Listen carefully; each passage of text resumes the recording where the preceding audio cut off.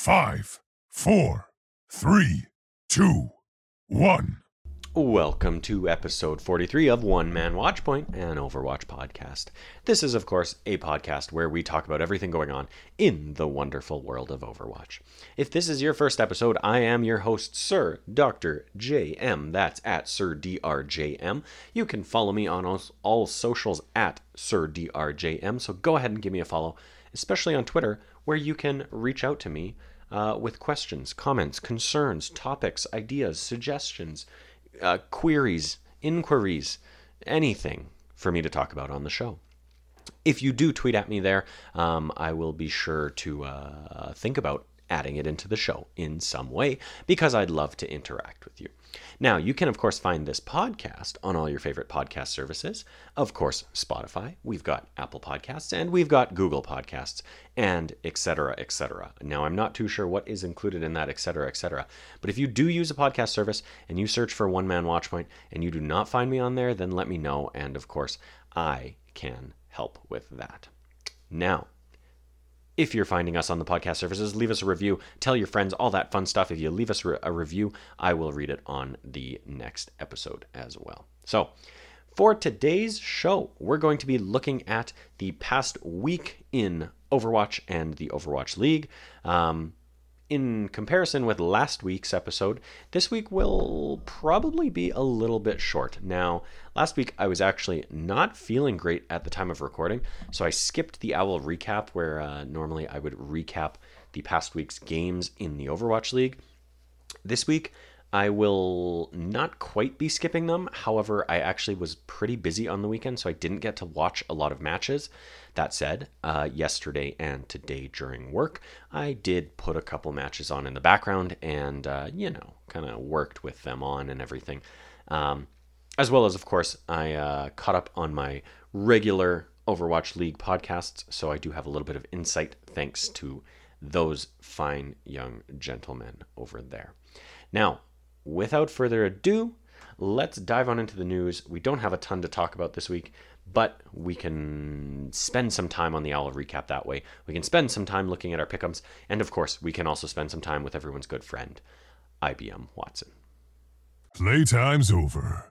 Now, before we dive on into the news, we are, of course, going to briefly mention the 5th anniversary event for Overwatch is currently ongoing. We are now in the final week of the event. Of course, it runs through June 8th, and then the event will be over. Right now, the play to earn reward is, of course, or final reward is, of course, the 8-ball Wrecking Ball epic skin. So this week, the rewards are themed around Wrecking Ball, of course, with a spray and a player icon, and then culminating with the epic skin. So if you are interested in that at all, if you're a Wrecking Ball main, or if you just like having these cool skins, then definitely seek that out. Get your wins in before the 8th of June so that you can, of course, be awarded with that skin. And of course, this is also the final week then to purchase any of the past events skins in general for a discounted price. So I myself, I usually like to wait until the last couple of days of the event, and then I'll go through each character, kind of take a look at what skins I can get right now, and make some purchases from there. One that I've obviously got my eye on, as I'm sure many people do, is the Funky Baptiste skin. I'll be playing some matches to try and earn that, or get it as a lucky drop, I suppose. And if I do not earn it that way, then I will certainly be purchasing it because it's one of the best skins in the game. Definitely the best skin for Baptiste. So that's your PSA on the 5th anniversary event of Overwatch. Go ahead and get in there, get your wins, get your skins. And without further ado, we're now going to move on to the news. We have to get this thing moving again. All right, our first story of the week takes us over to .esports.com. It is, of course, an article by Liz Richardson written on May 27th, and it reads a little something like this. Toronto Defiant adds DPS Aspire on 30-day contract. As the Toronto Defiant battles at least 3 confirmed COVID-19 cases, one Overwatch contender's DPS will step up to provide support for the team. Luka Aspire Rolovic, a hit-scan player for contenders teams like American Tornado and Dark Mode NA, has been added to the Defiant roster on a 30-day contract. He'll likely take over duties of Andres Logix Bergmans, who's been battling COVID-19 and is unable to play or practice. Aspire is a hit scan specialist who was recently signed to American Tornado, one of North American Overwatch Contenders' most successful teams. He previously played for Dark Mode NA, which lost to American Tornado in the grand finals of the April Contenders North America tournament. Aspire was a key player for Revival, another North American staple, and was often loaned to other teams. The Toronto Defiant announced that Aspire will be on a 30-day contract. Overwatch League teams are allowed to add players on 30-day contracts as long as they have 7 rostered players on season-long contracts, according to the 2021 roster construction rules. After his time is up, Aspire will become a free agent. The addition comes at a time when the Defiant is dealing with comes at a time where the Defiant organization is dealing with at least 3 confirmed positive cases of COVID-19 within its camp. No specific details on cases involving players have been announced, but adding a new DPS player on short notice speaks to the severity of the situation. Aspire and the Toronto Defiant will play the San Francisco Shock on May 29th at 3:30 p.m. CT. So, as we reported on last week, of course, and as Liz referenced in her article there, the Toronto Defiant dealing with 3 confirmed cases of COVID-19 in their organization. Logix seemingly was definitely struggling quite a bit. He was in the emergency room in Toronto, in a Toronto hospital, because of his symptoms and everything. I think I read he was having some problems breathing, respiratory problems, which is obviously always scary. So first of all, I mean, we hope that Logix and anyone else affected is on a path to recovery and healing quickly and doing well at this point. But then, of course, there is Aspire coming to join the Toronto Defiant for this past weekend's games. So we'll talk a little bit more about Aspire and the Toronto Defiant and how they did, obviously, against San Francisco Shock, as well as in their other match, which was against... I can't remember who it was against at this very moment, but that's okay. We will talk about that in the OWL recap. But certainly an exciting one to see coming across because of his success with American Tornado, as well as, just in contenders in general. So as you will see, things didn't necessarily pan out for Toronto, but I think they certainly panned out for Aspire. But we'll cover that in a little bit. Next story is going to keep us on .esports.com. It's going to keep us with Liz Richardson as well, and it's even going to keep us on May 27th, where we have this article titled, Vancouver Titans Signs Main Tank Changsik. Former Fusion University player Moon Changsik is his last name apparently, is joining the Vancouver Titans, the Overwatch League team announced today. He'll be taking over the main tank slot after an abrupt retirement from Shredlock earlier this week. Changsik is a veteran in the Overwatch scene, having played for teams like Meta Athena and Kongdu Panthera in the earliest days of the esport. He joined Fusion University in late 2018 and was a part of the team's multiple North American Contenders title wins, as well as an Atlantic Showdown championship. He hasn't played competitively since his contract with Fusion ended in 2019. Through most of 2020 Overwatch League season and the most recent offseason, Changsik was actively looking for a team and seeking opportunities. Last week, Changsik broke a relatively long period of silence on social media to post the requisite eyes emoji indicating a potential signing. After Shredlock retired earlier this week, the bare-bones Vancouver Titans roster was left without a main tank. Changsik could breathe new life into the team, which has yet to win a game in the 2021 Overwatch League season. Vancouver started the June Joust tournament cycle with a bye week, which was beneficial for learning the meta. Changsik's first game with the Titans will be against the Los Angeles Gladiators on May 28th at 3:30 p.m. CT. So, congrats to Changsik, obviously, for coming in. Again, as reported last week, Shredlock's, as Liz mentions here, abrupt retirement meant that Vancouver did not have a main tank. However, if you follow Halo of Thoughts on Twitter, Aaron, he did I don't want to say leak the news, but he obviously got a tip-off that it would be Changsik coming over to Vancouver, and here we are. So, good for Changsik making the jump. Hopefully he can find some success in the league and also help Vancouver find some success, because Lord knows they need it right now. Now, our next article is going to take us over to Dexerto.com with an article by Michael Gwilliam, also on May 27th, which reads, Overwatch May 27th update nerfs McCree, buffs Reaper and Moira. Patch notes. A new Overwatch patch has gone live on PC, PS4, Xbox One, and Switch consoles with some major changes to a number of heroes, including some long-awaited nerfs to McCree. McCree has been a dominant force in the Overwatch League and OWL for some time, and finally the devs are giving him the business, nerfing both his reload time and roll range. With a longer reload, his damage will certainly be scaled back, and with his roll range decreased, it won't be able to get away from dive tanks such as Winston as easily. Baptiste is also getting a slight nerf to his exo boots. With a 1 second charge time to jump, he'll be a bit more vulnerable. This isn't the change many had wanted, as Immortality Field remains strong, but it's at least a step in the right direction to balance his support with an overwhelming kit. Next up for buffs, the devs continue to go all in on Moira's healing, this time letting her resource recharge 3 times as fast as when her Coalescence ultimate is active. Sorry, that was a mouthful. It seems like Blizzard has completely abandoned the idea of giving Moira any utility, so this should keep her the strongest healer in the game by a wide margin. Reaper is also getting a significant buff to his life steal, seeing it once again rise to 35%, meaning for every 100 damage he deals, he'll regain 35 HP. The devs say that the change to his shotgun range made this buff a necessary adjustment and brings him back to where he was before. Finally, Zarya is seeing some significant damage scaling to her particle cannon, which will make her a tad bit weaker. This comes as Zarya remains a strong pairing with Reinhardt and the double bubble team composition with Winston. Of course, experimental patches are subject to change, but it looks like this is the meta we'll have on our hands for the Overwatch League Summer Showdown Tournament. They then have the full patch notes there with obviously the developer commenting on each of the changes that they made to these heroes. I'm just taking a quick peek. It looks like those are the only real hero changes that Michael outlined in the article there. If you're curious, go seek out the patch notes and you can read what the developers actually say.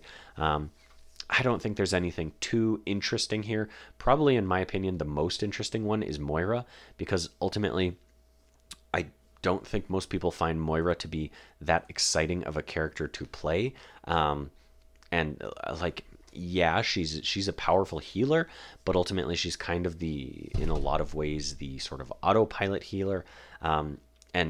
Resource regen now 3 times higher while channeling Coalescence basically means when she comes out of Coalescence, she'll be fully loaded to go again.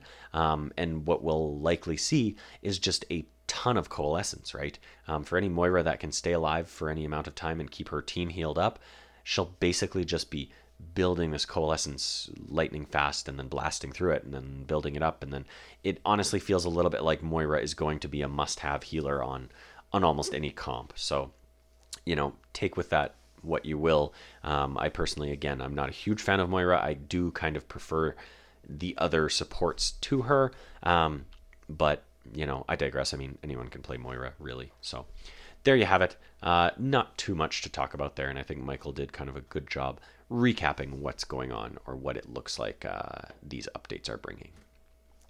Moving on from there, we are actually going to our final news story of the week. So as I mentioned, not a ton of news happening this week, whereas last week I was shocked at how much news there was, but that's okay because it leaves us more time to look at games, upcoming games, and of course talk to Watson. So let's dive into our last news article here, posted on May 28th.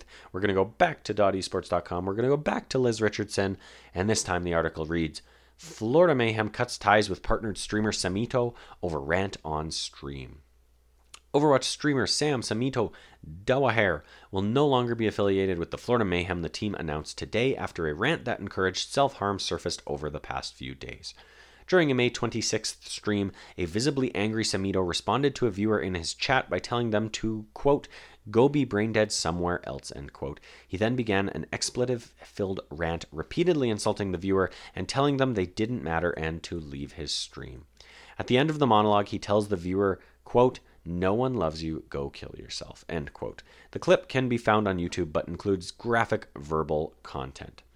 They then have the tweet by the Florida Mayhem organization embedded in the article here, and it reads, effective immediately at Samido FPS is no longer affiliated with the Florida Mayhem. Full statement below, with an image of the full statement, which reads like this. Effective immediately, Samido will no longer be affiliated with the Florida Mayhem. The comments made by Samido on his recent stream are unacceptable and in no way represent the values of the Florida Mayhem. Florida Mayhem will be making a donation to the National Suicide Prevention Line, a suicide prevention network of over 160 crisis centers across the United States that provides 24/7 service to those in need via their hotline 1-800-273-8255. There is always someone at the end of a phone line, and it's important to know there is support if you need it. Now, once again, let's read that last section. National Suicide Prevention Lifeline, 24/7, United States-based. Hotline is 1-800-273-8255. I wanted to reiterate that because that's important for anyone. The article continues.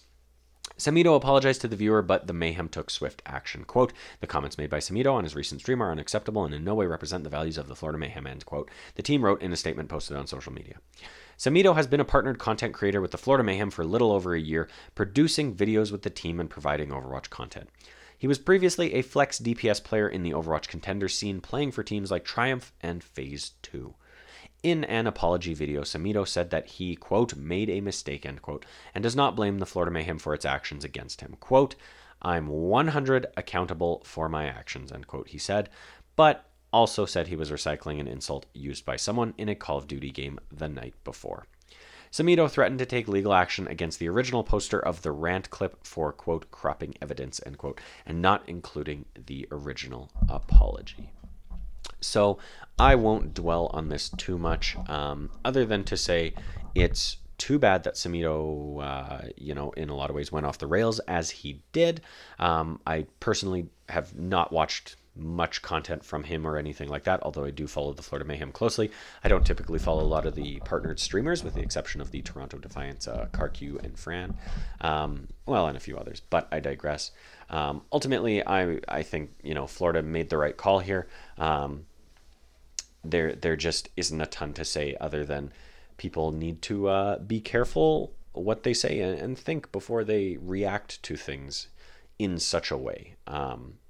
Obviously suicide and things like that are no joke, and that's why Florida released the statement there, and of course included the information for the National Suicide Prevention Lifeline. So good for Florida for taking swift action there. Good for Samido for apologizing. Doesn't necessarily excuse what he said, but at least he understands what he did was wrong, and he will now suffer the consequences. So there you go. Now, that is actually all we have for news. So as I mentioned a couple times now, short news week, but I think that gives us a lot of time to move on to the Owl recap. There's no stopping me. All right. So as I pull up the last week's games here, we are going to start on Friday, May 28th, with a bit of a wash in the London versus Dallas game, where, of course, Dallas came out on top over London with a 3-0. Now, that kind of, in a lot of ways, set the tone for the weekend, at least looking at the score lines, and for the most part, for a lot of the games that I watched, we had a weekend full of 3-0s. The games that were 3-1s were probably a bit of a surprise in a lot of ways, with the exception of maybe 2 of them, maybe 3 of them. I think the winner that came out on top was kind of the expected winner. So overall, not the most exciting weekend in the Overwatch League. However, if you're a fan of some of these teams, then I'm sure you enjoyed seeing your team play. So as I mentioned, first on May 28th, we opened the weekend with the London Spitfire taking on the Dallas Fuel, and Dallas coming out on top, as was in a lot of ways, I think, to be expected. Now, after that, we moved on to the Los Angeles Gladiators against the Vancouver Titans, where we got to see the Glads back in action after a significant hiatus, as well as Vancouver, honestly, after, not making it very far in the May Melee tournament. And of course, the Los Angeles Gladiators came out of the gate looking strong. Now, I actually want to, bear with me while I pull up my predictions. Can I look at my predictions from last week? I don't know if I can. It doesn't look like I can. That's too bad. I was gonna say I don't remember what I had predicted for that matchup. I think if I recall correctly, I gave Vancouver one map simply because they have taken a single map off of many other teams, many other decent teams as well. However, the Los Angeles Gladiators, I think, were just itching to get back into things and also seemingly have had some productive time off because it seemed like the overall impression this weekend is that they kind of got their stuff together. They seemed like a lot more cohesive of a team, working together and just having a lot more success than they had previously. Now, after that, we moved on to our Saturday matches, starting with the Eastern region, which saw Shanghai face off against the Los Angeles Valiant. Now, of course, this should come as no surprise. Shanghai 3-0'd the Valiant. Not a ton to say there. Moving on from there, next game of the weekend, still in the Eastern region, was the New York Excelsior facing off against the Seoul Dynasty, and Seoul managed to pull out a win, coming over New York 3-1. Now, again, I don't typically watch a lot of the Eastern region, but from the sounds of it, Seoul looking a little bit backwards this weekend, ultimately came out with the win over New York, but did not come out with a second win later in the weekend, as we'll talk about. But hey, good for Seoul. Moving on from there, our first Western match on Saturday was the Houston Outlaws facing off against the London Spitfire in London's second game of the weekend, and the Houston Outlaws take it 3-0. So Houston having a hot weekend, the London Spitfire not so much. However, I do feel like there were some pluses. I didn't catch all of these matches, like all of the London matches. I did catch some of them, and I did put them on in the background a little bit as well. And I think the biggest takeaway is that London, there's definitely an argument to be made that London is improving. I think where previously it looked like London was really kind of fumbling around and a small fish in a big pond kind of thing, given the contenders roster that they did bring up in the past off season with the British Hurricane becoming the London Spitfire. But ultimately they did look a lot better than they have. Again, obviously they got 3-0'd by two very good teams, by the Houston Outlaws and the Dallas Fuel. But ultimately, I think previously I had put a lot of hate on their tank line of Hadi and Molfig. And I definitely thought they were looking a lot more cohesive. They seem to be functioning as more of a unit. And then, of course, just the rest of the team being able to work a lot better when you have that more consistent tank line to create your space and be out there in front of you. So ultimately, I do applaud London for their valiant efforts against Houston and Dallas. Nobody would have expected them to win. Nobody would have expected them to take a map. And I mean, hell, nobody would expect the Vancouver Titans to win either of those games or take a map.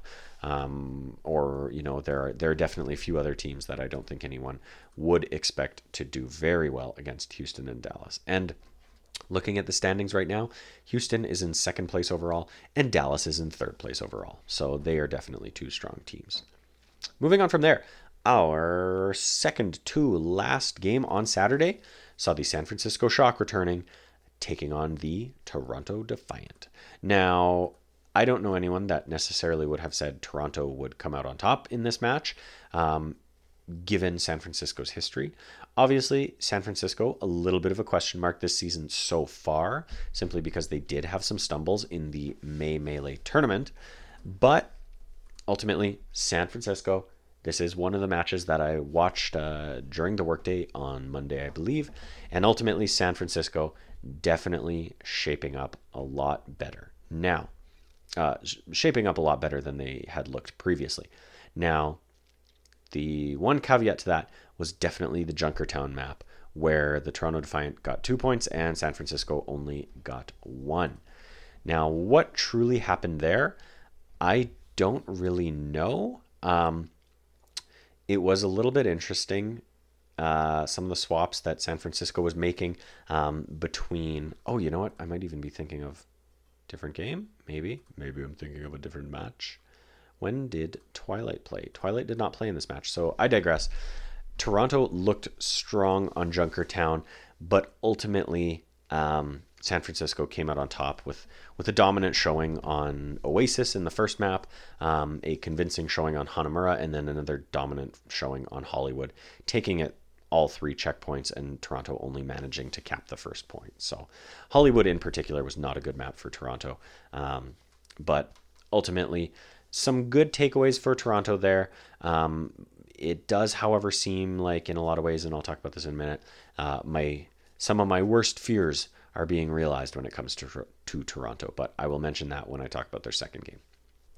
Moving on from there, the Atlanta Reign took on the Los Angeles Gladiators in a much anticipated match, because I think this is one of the sort of first real tests of strength for Atlanta in a lot of people's eyes. I know personally, I would have placed the Los Angeles Gladiators and the Atlanta Reign somewhere around the same position in the standings.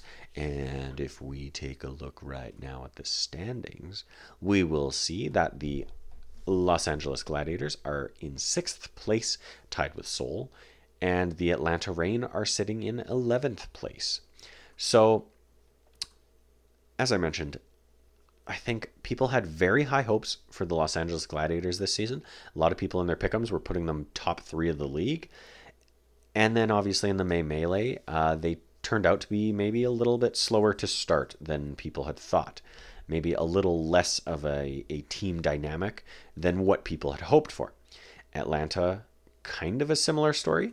I think people were looking at Atlanta thinking, wow, the improvements they made over the offseason could really set this team up to finally break through that gatekeeper position that they've held coveted for so long. And now that we're seeing both of those teams play, I think in a lot of ways it was very much a kind of similar matchup, or it would have seemed to be. That said, the Gladiators came out on top 3-1. So Atlanta, putting up the best fight they couldn't even get a second map, so maybe Atlanta continuing to kind of be that gatekeeper, continuing to float right around that middle position. Moving on from there, we go back to the Eastern region for our Sunday matchup, which was the New York Excelsior against the Los Angeles Valiant. Valiant coming away with their second loss of the weekend, and also in a sweeping fashion of 3-0. After that, the Shanghai Dragons took on the Seoul Dynasty, and Shanghai coming out with their second win of the weekend with a record of 3-1.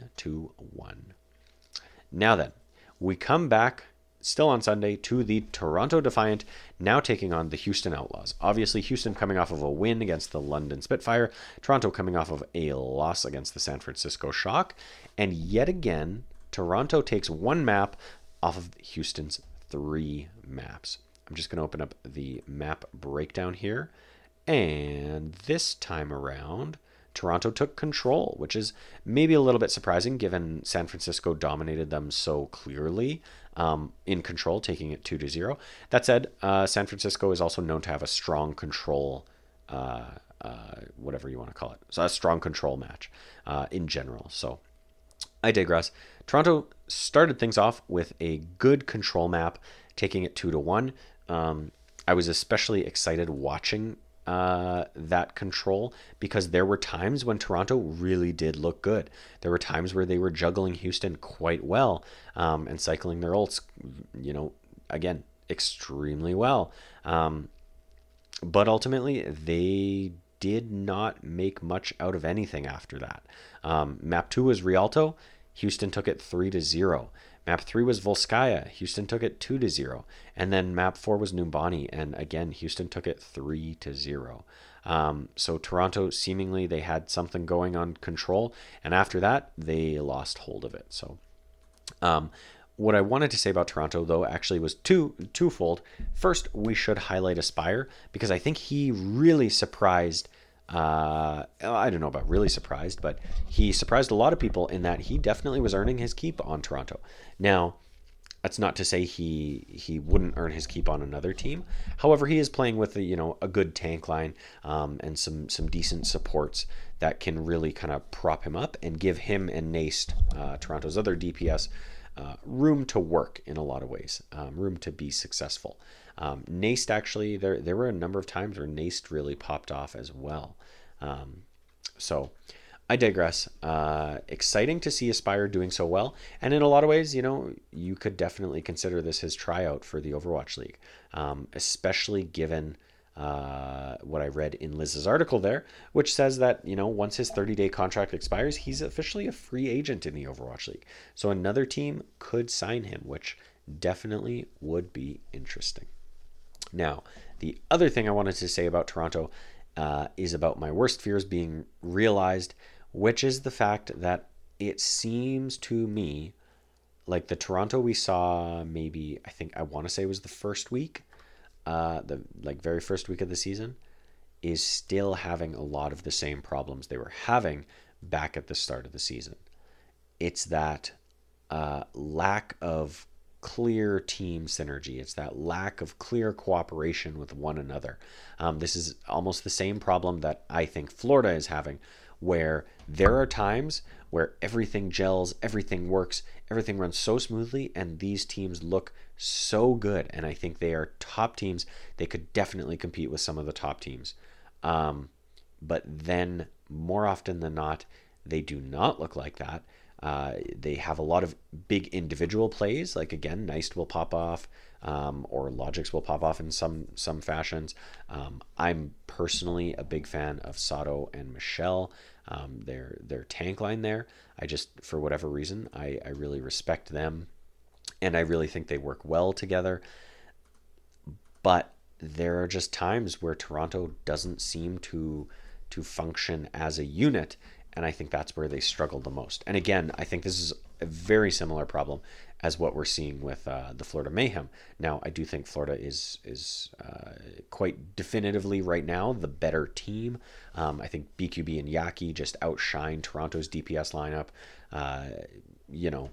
Nothing against Toronto's, but I think their experience and everything is just a touch better. So, anyways, my point is simply I want to see Toronto do very well, but I think they still have some things to figure out. And I think at this point in the season, we are quite near the halfway point through the season. If there's 19 weeks in the season, we're going into week 8, so we're about one or 2 weeks off from the middle of the season. And I would have hoped that Toronto would have figured out some of these things. Now, obviously, there's the asterisk on all of this that yes, we are currently in a hero pool stage with the June Joust, so certainly teams are locked out of using certain heroes, but at the same time that goes both ways, right? The team they are playing against is also locked out of those heroes. That's why we don't see Dante playing Sombra. That's why we don't see Logix on the other side obviously playing Tracer, where heroes that are traditionally very good for these teams and that players really excel on. So I digress. Those are just my thoughts about Toronto. I continue to hope to see more from them, and see them get some wins where they really deserve them. So moving on from there, our middle day match on Sunday was the Vancouver Titans taking on the Atlanta Reign. Of course, Atlanta beat them 3-0, and this is when we get into what I like to call the Vancouver problem. Honestly, I would recommend you go listen to the latest episode of Plat Chat. I know I talk about Plat Chat on next to every episode, if not every single episode of the show. But ultimately, Sideshow does a really good job of kind of identifying the main problem with Vancouver, and they have a great discussion around Vancouver. And it is largely the fact that it doesn't seem like the organization cares at this point. Yes, the players want to win. Of course they do. They are competitive by nature and they are playing to win. It's not like they're throwing. As Avast says on Plat Chat, it's not like they're inting. They're not purposely losing. But ultimately, when you don't have an organization behind you that is cheering you on, that is trying to prop you up, that is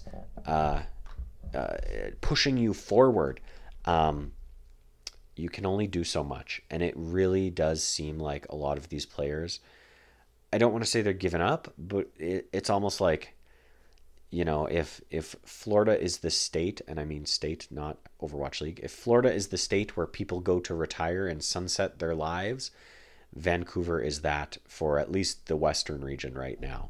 You go to Vancouver if you are kind of on your way out and you're just clinging to life in the league, which is really unfortunate because obviously when, for some reason I can never remember if it was Second Wind or Third Impact because I don't keep up with Contenders, but when Vancouver imploded and brought the entire Contenders roster of Second Wind, it was definitely Second Wind. What was my point I was even making? Oh, when they acquired the entire roster, that was a great step for those players to be able to come in and say, this is my demo reel. This is my resume. I deserve to be in the Overwatch League. And largely, I mean, Vancouver kept a number of those players for the 2021 season. Obviously, they didn't keep them all. There were, visa issues and relocation issues as well for some players, and maybe they just didn't think some players had enough to stay in the league, or maybe players were asking for too much. Who knows what really goes on in those kind of negotiations and talks. But my point is simply, I think those players stayed in the league because they want to win. They want to be here. This was the goal. They want to be successful in the position they're in. But when the organization doesn't seem to be doing much to support that, I think it takes a toll. And, when you're losing game after game and everything as they are, it only becomes even more difficult. So,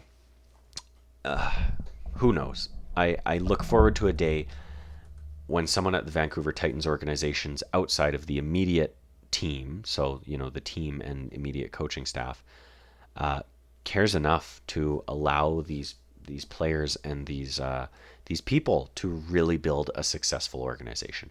I think it's clear right now that Vancouver doesn't care in a lot of ways.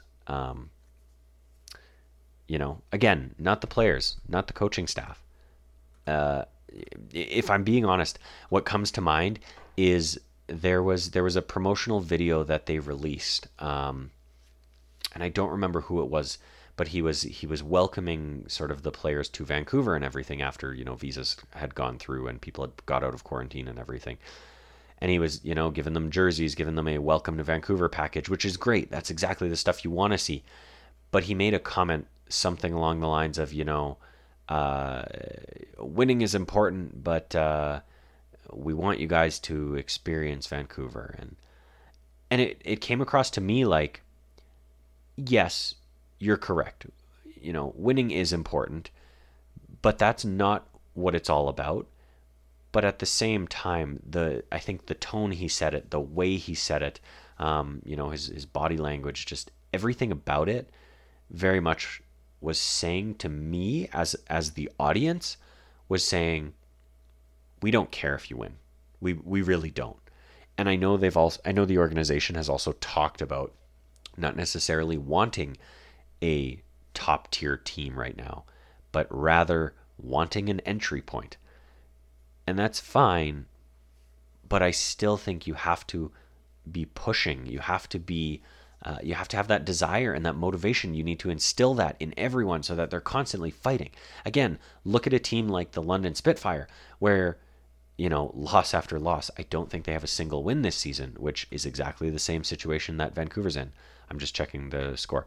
I'm correct. London is actually sitting in last place behind even the Los Angeles Valiant, who also doesn't have a win this season. But London seems to be making strides. Like I said, they seem to be starting to click, whereas Vancouver, in my mind, seems to be starting to fade out in a lot of ways. Again, I don't put this on the players. I don't put this on the coaching staff or the staff. Honestly, I put this on the ownership. If we're putting it on anyone, I don't blame the social media team or anything silly like that. I think this comes down to the very top, where They wanted an entry point into esports. They didn't really care what the esport was. They didn't really care about the game itself. Seems like maybe they didn't really care about a lot. And obviously they lucked out with the roster that they had with the original Vancouver Titans. But I don't know. It's frustrating. And I say all of this obviously as a fan. As much as I am a fan of the Toronto Defiant more so these days, a lot of that comes down to these same things. You see the organization caring. You see the organization putting in the effort, putting in the work. You see people on Twitter who are close to the organization celebrating the community and building a community in general, and being supported by the organization. Whereas you don't see a lot of that from Vancouver. You see them putting out content. You see them trying to make things happen. But again, I feel so strongly that it comes from the top. You need to have everyone buy in right at the top. And if you do that, I mean, the saying is SHIT, rolls down the hill, right? It will roll down the hill. It will cascade through the organization. Everyone will feel this energy. Everyone will want to do better. Everyone will want to be better and build a better, more successful organization rather than just being there. I think on Plat Chat they talked a little bit about relegation, and that's the fact in my mind is Vancouver. If there was relegation in the Overwatch League and teams could bounce to contenders, then that would be the path that Vancouver is on. Whereas you look at a team like London, and they are fighting to stay in. They are fighting, even though they have a worse record than Vancouver right now. They technically are 0 wins and 8 losses, whereas Vancouver 0 wins and 6 losses. And then London also has a negative 20 map differential. Vancouver only has negative 14. They're not far off, but Vancouver's only slightly better. And I think the trajectory that Vancouver is on is a downward trajectory, where London is at least fighting to stay out of that. Now, it's almost too bad the league doesn't have relegation, because then maybe that would be the kick in the pants to tell Vancouver, hey, you got to be doing something here. The organization, maybe you bring in someone new, who's been playing recently. Nothing against Changsik or anything, but maybe you try a little more to make some moves and make something happen and instill some confidence in your players that you believe in them. Because ultimately, again, I just feel like the organization doesn't believe in these people and doesn't have any goals or any thought for them. So anyways, that was kind of a long rant about Vancouver. Vancouver lost their game 3-0 against the Atlanta Reign. Good for Atlanta, but ultimately, again, Atlanta still sitting in 11th with 4 wins, 4 losses, still seeming like that gatekeeper team at this very moment. So anyways, I digress. Final game of the weekend was the Dallas Fuel facing off against the San Francisco Shock in a much anticipated game. Obviously, the Dallas Fuel, the champions of the May Melee tournament, and a strong team coming off of a win against the London Spitfire at the start of the weekend, playing the San Francisco Shock, who are coming off of a win against the Toronto Defiant. This was one of the matches that I did catch the replay of yesterday or today while getting lots done. And once again, San Francisco comes out on top on the control map, which was Busan. San Francisco then takes Dorado. And then in what was probably one of the most fun to watch Temple of Anubis battles I've ever seen, there was a huge back and forth on the second checkpoint that decided the map. Decided it in a tie, really, but decided the map overall.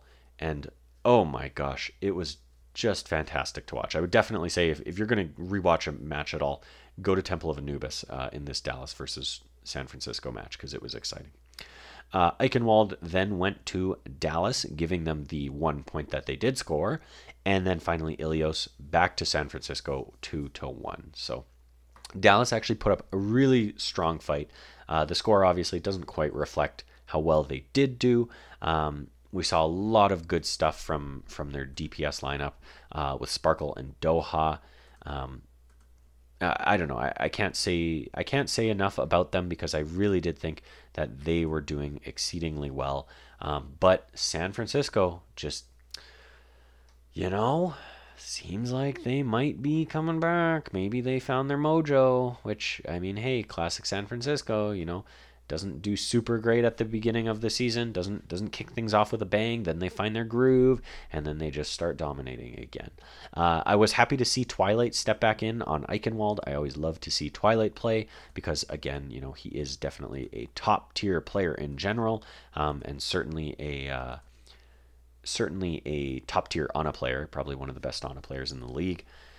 So I was excited to see him come back in, and then ultimately on Eichenwald they had to switch over to a Lucio Moira comp, which, Violet on the Lucio, Twilight on the Moira, just kind of boring there. But I digress. I love seeing Twilight play, so I was happy with that.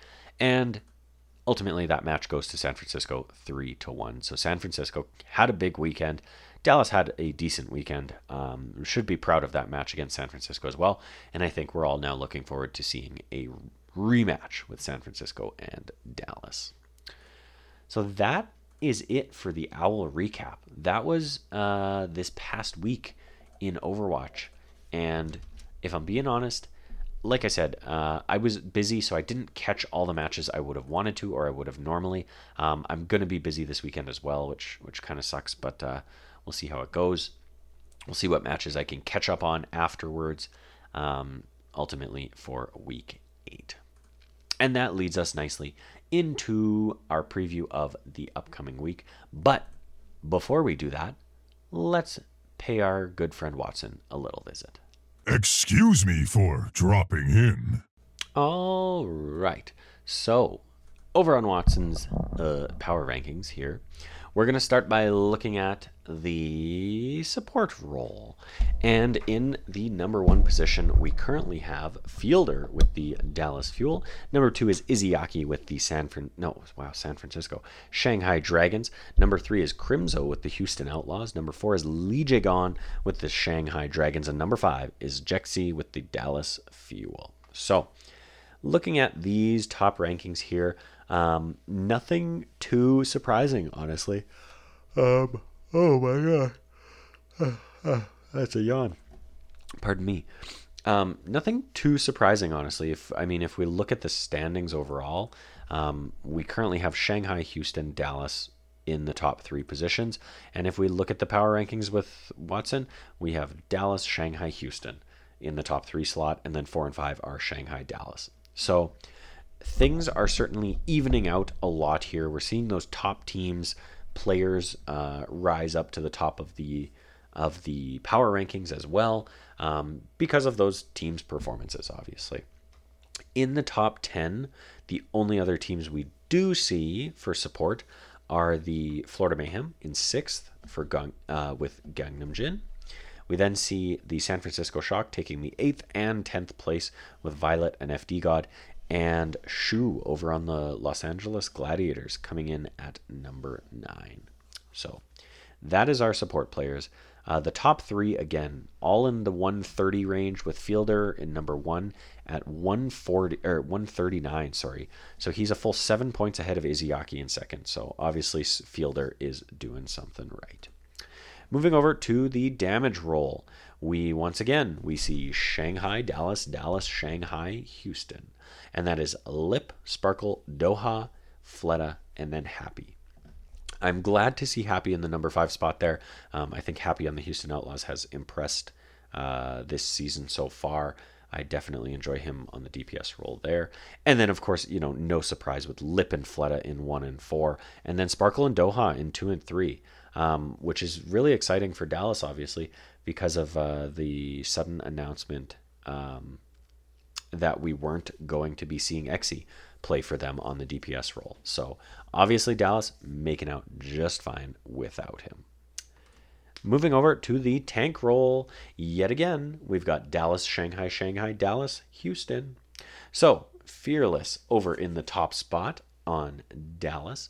Fate and Void taking 2 and 3 with Shanghai. Number 4 is Hanbin on the Dallas Fuel, and number 5 is Piggy on the Houston Outlaws. So again, things are mostly just taking shape now, and we're really seeing these teams and players land where we would expect them to see with the success that these teams are having.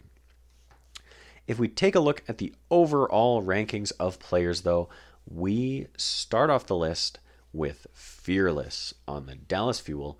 Number 2 is Fate on the Shanghai Dragons. 3 is Lip on the Shanghai Dragons. 4 is Fielder on the Dallas Fuel. And 5 is Void on the Shanghai Dragons. If we look at the top 10, the only other team to make an appearance in the number 7 slot is Piggy on the Houston Outlaws, which, again, deservedly so. Piggy definitely putting in the work on the Houston Outlaws.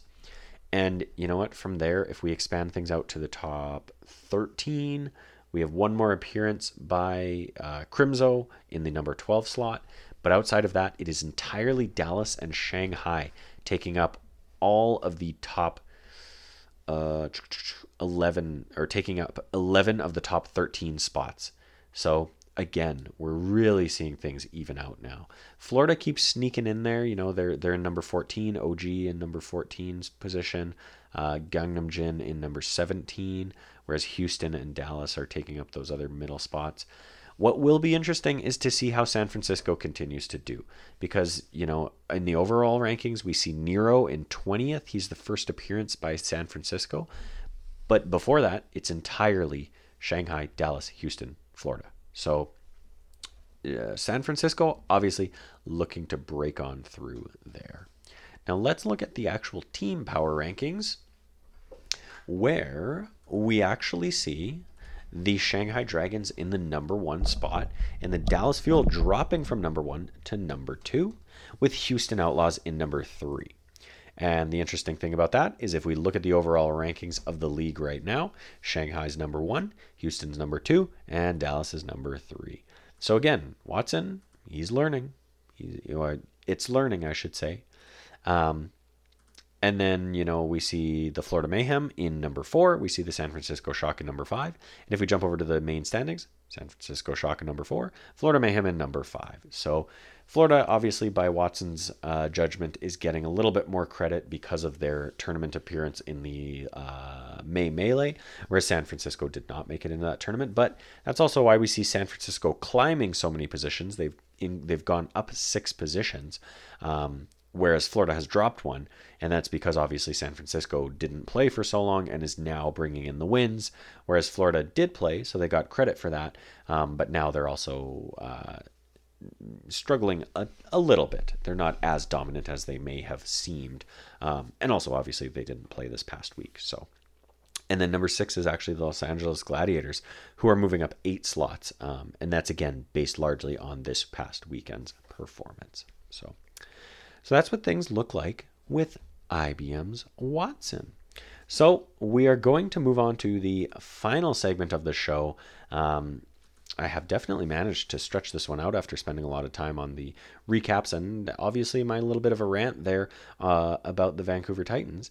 But let's move on to my pick'ems, because I want to pick my winners for this upcoming weekend. So first up, we're playing on Thursday again. This can't be the June Joust, right?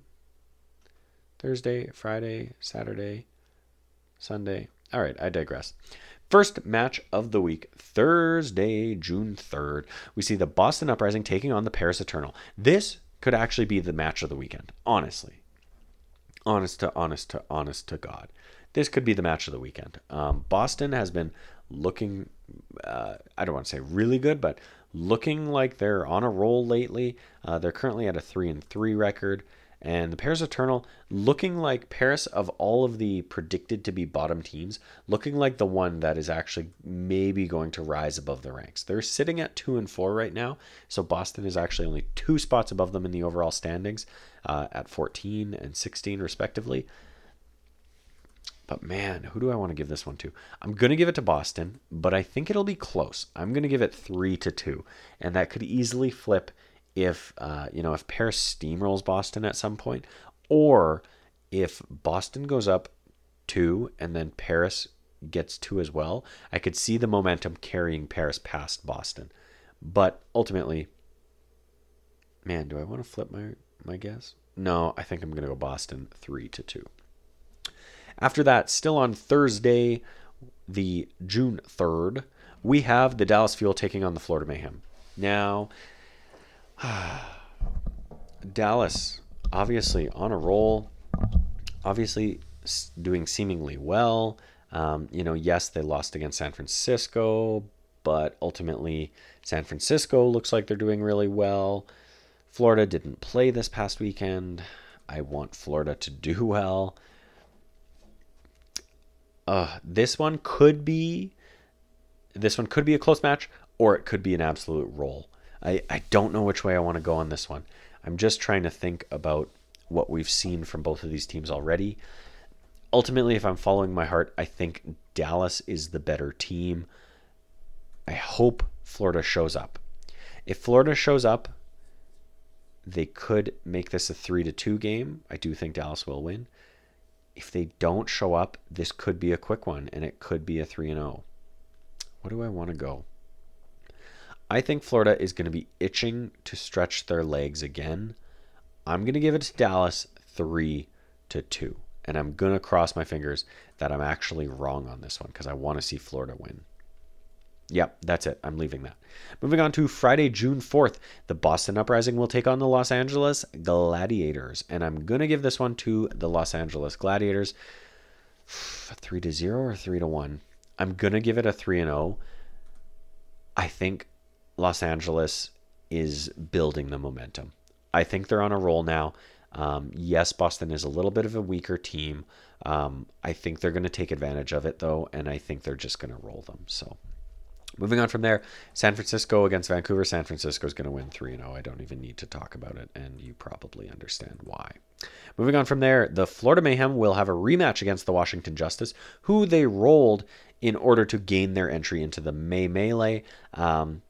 Washington, not the powerhouse people thought they were, I think, especially after their fantastic opening to the season when they didn't make it into the May Melee. I don't know if that was like a shock to them and now they're just not able to recover from that. But I think it feels a lot like their cracks are showing. So I'm going to give this to Florida. I'm going to give it a 3-1 to Florida. I don't think it's going to be as dominant as it may have been in the past, but ultimately I do think Florida is going to take it. Moving on from there, Saturday, June 5th, we start the weekend off with the Paris Eternal taking on the Los Angeles Gladiators. This is a double points pick'em match, and I'm going to give it to Los Angeles 3-0. Especially if they 3-0 Boston, I think they're just going to be on a tear. Paris could take a map off them, but ultimately I'm going to give it to them 3-0. We then, this is a tough schedule for Vancouver. We then see the Vancouver Titans take on the Dallas Fuel. So they're going to open the weekend by taking on the San Francisco Shock. Actually, let me rephrase that. After getting wrecked the prior weekend, they're going to open the next weekend taking on the San Francisco Shock, where they're going to get rolled 3-0. Then they're going to take on the Dallas Fuel, winners of the May Melee. Once again, it's going to be 3-0 in favor of Dallas. After that, San Francisco takes on the Washington Justice in a probably highly anticipated match, given how well a lot of people thought Washington was going to do. If the same Washington that showed up this past weekend shows up this weekend, then Washington is going to get 3-0'd. Washington took way too much time to make any decisions. They didn't know how to play, and San Francisco traditionally is a much more aggressive, much more in-your-face, high-tempo team, especially with supports like FD God right now. If Washington shows up, I think they could take a map, maybe two. I don't think they'll get more than one map off San Francisco. I'm going to give it to San Francisco 3-0. Moving on from there, we have our Gamble region, which is, of course, the Eastern region. We start things off on Friday, June 4th, with the Guangzhou Charge taking on the Philadelphia Fusion. Now, I don't know what happened to Philly the last time they played, but they got rolled. Do I give this to Guangzhou? Oof. I really just don't know where they're at. I'm going to give it to Guangzhou. I'm going to say it's 3-2. After that, we have the Chengdu Hunters taking on the Seoul Dynasty. I'm going to give this one to Chengdu. I hope they have figured out the meta and are a little more successful than they may have been previously. After that, the Hangzhou Spark take on the Los Angeles Valiant. Will Los Angeles get their first win? I don't think so. I'm going to say this is a... Let's go 3-1. because the next day, Saturday, June 5th, the Philadelphia Fusion take on the Los Angeles Valiant, and I'm going to give it to Philly 3-0. After that, Guangzhou Charge take on the Seoul Dynasty. I already have Seoul losing and Guangzhou winning. I'm going to stick with that. I'm going to give it a 3-2. Hopefully we get a more exciting match there. Then, finally, the Chengdu Hunters take on the Hangzhou Spark. I think Chengdu is going to take it. I think it's going to be 3-1. After that, of course, we then move into Knockout Sunday. So we're not at the finals of the June Joust just yet, but we are getting close. Knockout Sunday obviously will determine which teams make it into the tournament and which do not. So I'm going to save my predictions right now.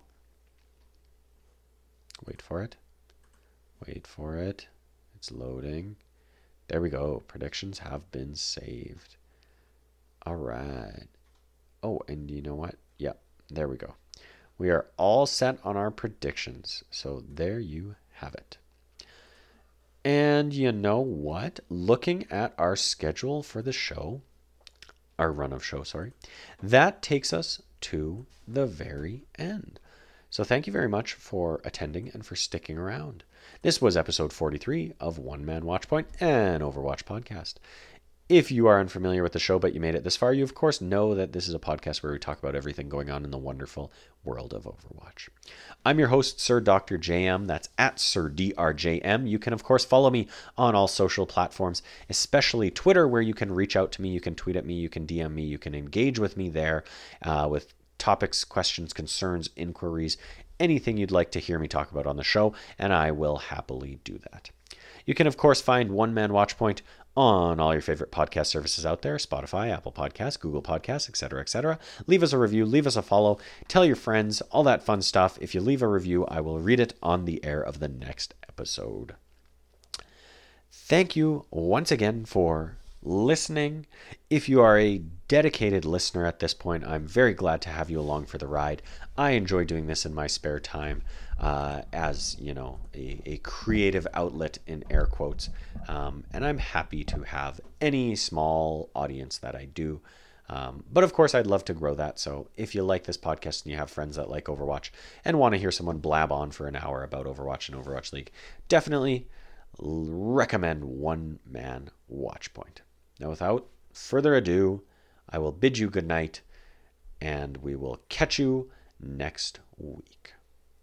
Thank you.